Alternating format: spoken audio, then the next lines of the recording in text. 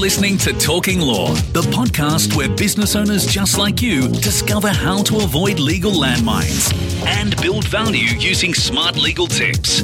Join your host, Joanna Oakey, as she cuts through the legal jargon and gives you clear and simple, actionable legal strategies, which will get you optimal business results.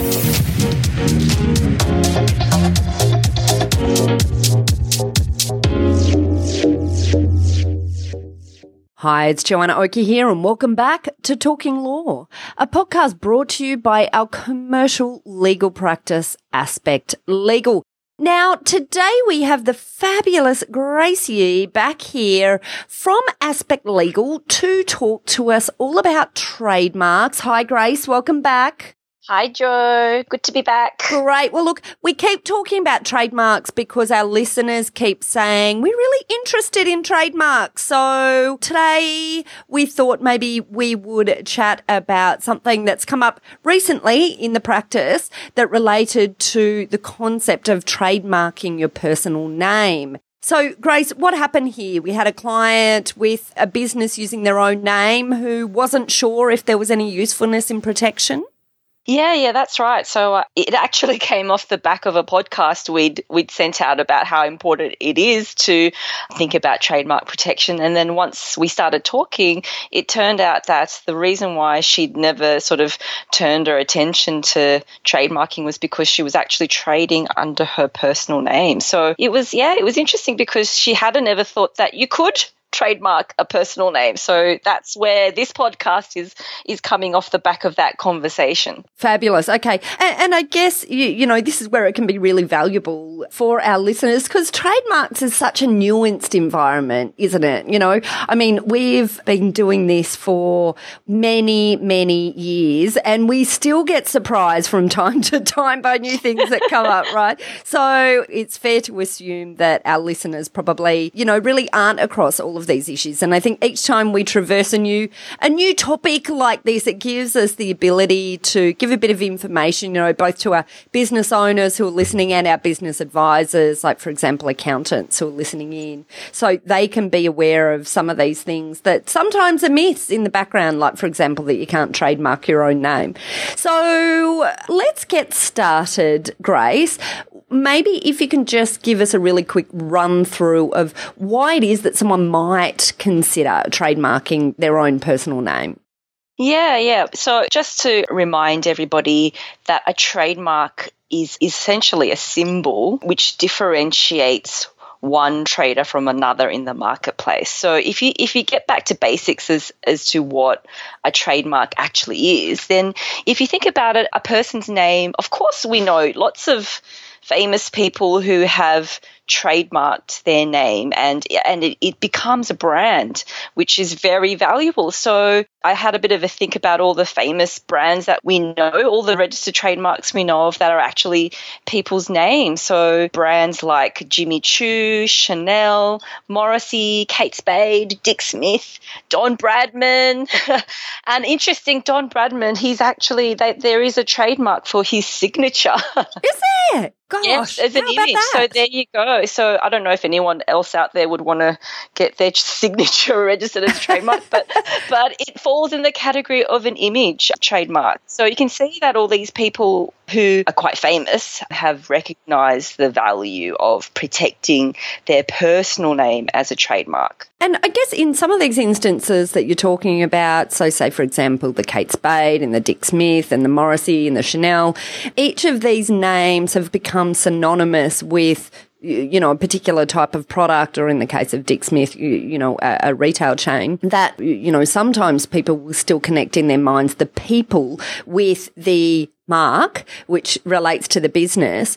Quite often, you know, particularly newer generations who don't have a connection to the history behind a particular mark, will see these names as a mark itself. So it completely makes sense, right? And, you know, we even saw, you know, obviously there's been a bit of publicity recently in relation to Kate Spade, but we saw, you know, stories in the media about how she had sold the business. And so Kate Spade was no longer part of the Kate Spade business, you know. Same for Dick Smith. And I guess this introduces this interesting concept that trademark protection, whilst you might be thinking of your business bearing your name or elements of your name at the moment, being connected to you, maybe there might be a point in time where the business still continues under the name or the component of your name, even when you're no longer connected to it. Yeah, that's right. And just as you were speaking just then, so two thoughts, and I've got to try and make sure I don't forget the two thoughts. I know the feeling. What you just said about how we associate these brand names, these individuals' names with a particular brand, that's exactly what a trademark is. These words develop a secondary meaning. So Kate Spade, once upon a time, wouldn't have been a brand. She was just a person. And the name Kate Spade wouldn't have meant anything other than it's just her individual name. But over time, as it's developed a goodwill and reputation behind those words as a brand, it develops a completely different, what should I say, the words carry a different meaning. They do. That's the whole reasoning behind trademark registrations are, that it's that we're trying to protect. And by registering a person's name as a brand, you're really then protecting those words and the ability to prevent other people from using a trademark that might be quite similar. So perhaps by having Kate Spade, she's then got a monopoly over that name in relation to whatever products or classes she's registered it in. And interestingly, there was in the media, it was reported Kylie Minogue had an issue in the States. Yes, I recall hearing about that. What happened with that matter, Grace? Yes, our old Kylie had to go and have a bit of a dispute with Kylie Jenner. Right. Well, there you go. Okay, that sounds interesting. So the issue there was that Kylie Minogue has protected the word Kylie. So just the first name Kylie. She's got rights in the name Kylie. And Kylie Jenner also wanted to register the name just Kylie. And so Kylie Minogue had to oppose it and they settled it out of court. But it just goes to show that you can be as famous as Kylie Minogue and you still have to be very active and proactive about protecting your trademark rights, because Kylie wants to have a monopoly over that first name, Kylie. Yeah, which I guess introduces, I'm glad you say that, because that introduces another point, which is this importance of understanding it's not just about the registration, it's also about actively pursuing and protecting your rights in this area in order that you continue to achieve monopoly rights and monopoly protection in relation to your mark. So you have to be willing to go out and take action. And take action doesn't necessarily mean litigation, because I guess this is one thing that we should make clear, because quite often we have clients to us saying, you know, well, we don't want to get involved in the court system. We don't want to sue.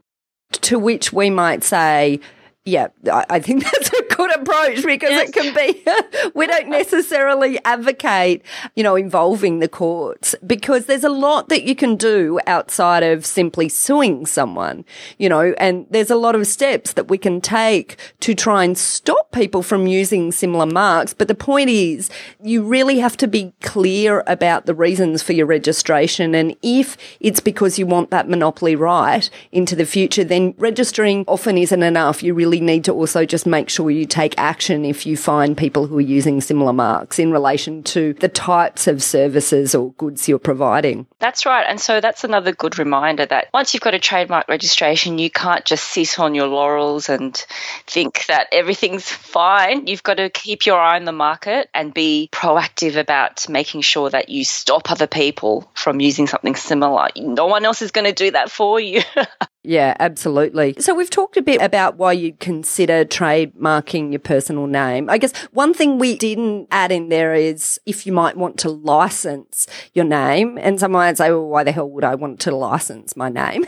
Yeah. But I guess if we come back to, you know, these examples that we've talked about where the name has become associated with a brand for a good or service or, you know, your business, then that might be something that you might want to license into the future. That's right. We know a lot of celebrities now have perfumes under their name. Yes. We associate Jamie Oliver with frying pans, and I'm sure he's not manufacturing them himself directly. There's somebody else in that chain that is actually doing that for him, and he needs to then be able to license that name. So there you go. That's why you would want to license it. Absolutely. And I guess just to tease that out a little bit more, I guess we didn't make it clear that in order to license a brand to someone else, you need to have a trademark registration, because you can't deal with that without a registered trademark, just because that's the way intellectual property work. Okay, so why don't we just touch, Grace, on perhaps what some of the issues are with trademarking a personal name?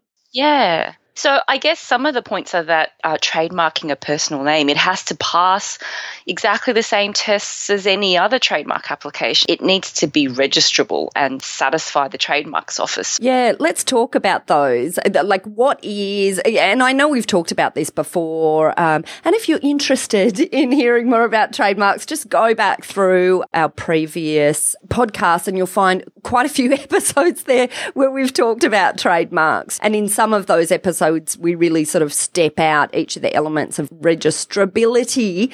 But Grace, maybe if you can give us just a quick summary again, just for people who need a reminder or don't have time to go back to those other episodes. Sure. So the two main tests that a trademark application needs to pass is that it needs to be sufficiently different to everything else already on the register. So the Trademarks Office isn't going to accept it if you're infringing somebody else's rights. So that's the main first test. And then the second main test is that it needs to be sufficiently distinctive. So when we say distinctive, and as you say, we've talked in a lot of detail about what that means, but just in a nutshell, it needs to not be descriptive of the goods or services that are being provided under the brand. So interesting questions when it comes to trademarks, how those tests apply. Yeah. And what are some of the risks, I guess, if someone is using their name or part of their name as part of their brand for their business or goods or services, and they don't protect it? Yeah, so it comes then to thinking about, well, what is the point of getting it trademarked? And I guess one of the risks then of using any brand is that you might be using something that's too similar to somebody else's. So if your name is Kylie and you want to start selling, I don't know, some of the products that Kylie Minogue has got protected, it's possible that she might have an issue with that because she's got the word Kylie protected for certain things. So like anybody out there who's trading, it's always important to get this checked out before you start. Absolutely. And I think this is the element, and we repeat it like broken records time and time again, but it's just because we're the ones who see you guys come in with the war stories. You know, we see so many of the war stories, and it just comes back to the fundamentals. Number one, before you're using a mark, make sure that no one else has the rights to it. So make sure you're not going to be infringing someone else's rights. And number two, think about whether or not you want to protect your rights in that mark.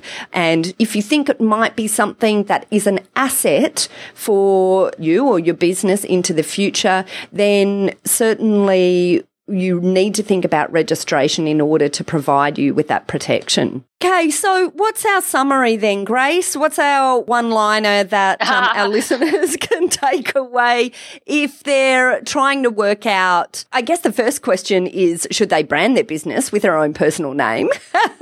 But if they do, it's not always necessarily the case that it's best to brand your name with your personal name. You touched on it before. Because a business is separate to who you are, it could become the case that the business is no longer yours, in which case you may lose the rights to that particular brand, which happens to be your personal name. So it's something to take into account and something that should be considered in each individual case. In the branding process. That's right. But if you have gone ahead and you have your business or your product or service is now inextricably linked to your personal name, you're happy with that as an approach, then I guess we're saying it could be really useful for you to consider the concept of protection. Absolutely. And I think I would probably say we wouldn't always recommend registration. I think it's one of those things that is on a case-by-case basis. I think, would you agree, Grace? Yes, absolutely. These podcasts are information only. Oh, that's a good point. We should throw in a disclaimer there. Don't rely on this information without getting a bit more tailored advice in relation to your own situation. But I guess just wrapping up, it's a really interesting point. Certainly it touches on many issues that I think are really good for everyone to remember about being careful about the use of and protection of marks in a business. But, busting the myth that personal names can't be registered. We're saying, you've heard it here, personal names can sometimes, not always, can sometimes be registered, and sometimes it's a good thing to be looking at. That's right. It doesn't prevent it just because it's a name. Yeah, that's it. Exactly. Well, look, thank you, Grace. Thank you so much for your time, as always, coming and chatting to us. And to you, the listening audience, if you'd like more information about this topic, about trademarks as a whole, then head over to our website at talkinglaw.com.au, where you'll be able to see a transcript of this episode if you'd like to pick through it, or alternatively there or on our website at aspectlegal.com.au, you'll be able to find a booking link to enable you to book a free 15-minute discussion with Grace or any of our legal team to talk about trademark matters if there's something that you've got on your mind after hearing the things that we're talking about today. And look, finally, if you enjoyed what you heard today, then please pop over to iTunes and leave us a review. We'd be ever so grateful. Well, look, thanks, Grace. Thank you. Thank you. And thanks again to you, the listener, for listening in. You've been listening to Talking Law, brought to you by our commercial legal practice, Aspect Legal. See you next time.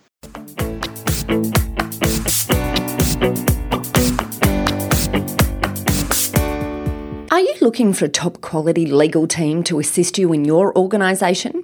Aspect Legal is an innovative commercial legal practice that specialises in providing fast and professional services for their clients. If you'd like to chat about how we might be able to assist you, simply head over to our website at aspectlegal.com.au to book in a time for a free discussion with one of our lawyers. While you are there, you might also like to check out our innovative product, Legal on Tap. Our SME version of this product provides a business with access to a team of lawyers to answer questions as they come up in the business. And our large business version also provides this access to our team of lawyers to ask questions, but it also provides a wide range of online-based training in contract law for non-lawyers. Both of these products are available for a ridiculously low monthly price. If you're interested, simply head over to our website at aspectlegal.com.au and check out our Legal on Tap pages, or head over to our contact page and submit a form to let us know that you would like more information. Thanks for listening to Talking Law. Tune in next time for more smart legal tips and tricks to keep you clear of those legal landmines. If you want to get a download of today's show notes, head over to talkinglaw.com.au. Information in this podcast is general in nature, not legal advice. If you want advice for your business, visit talkinglaw.com.au.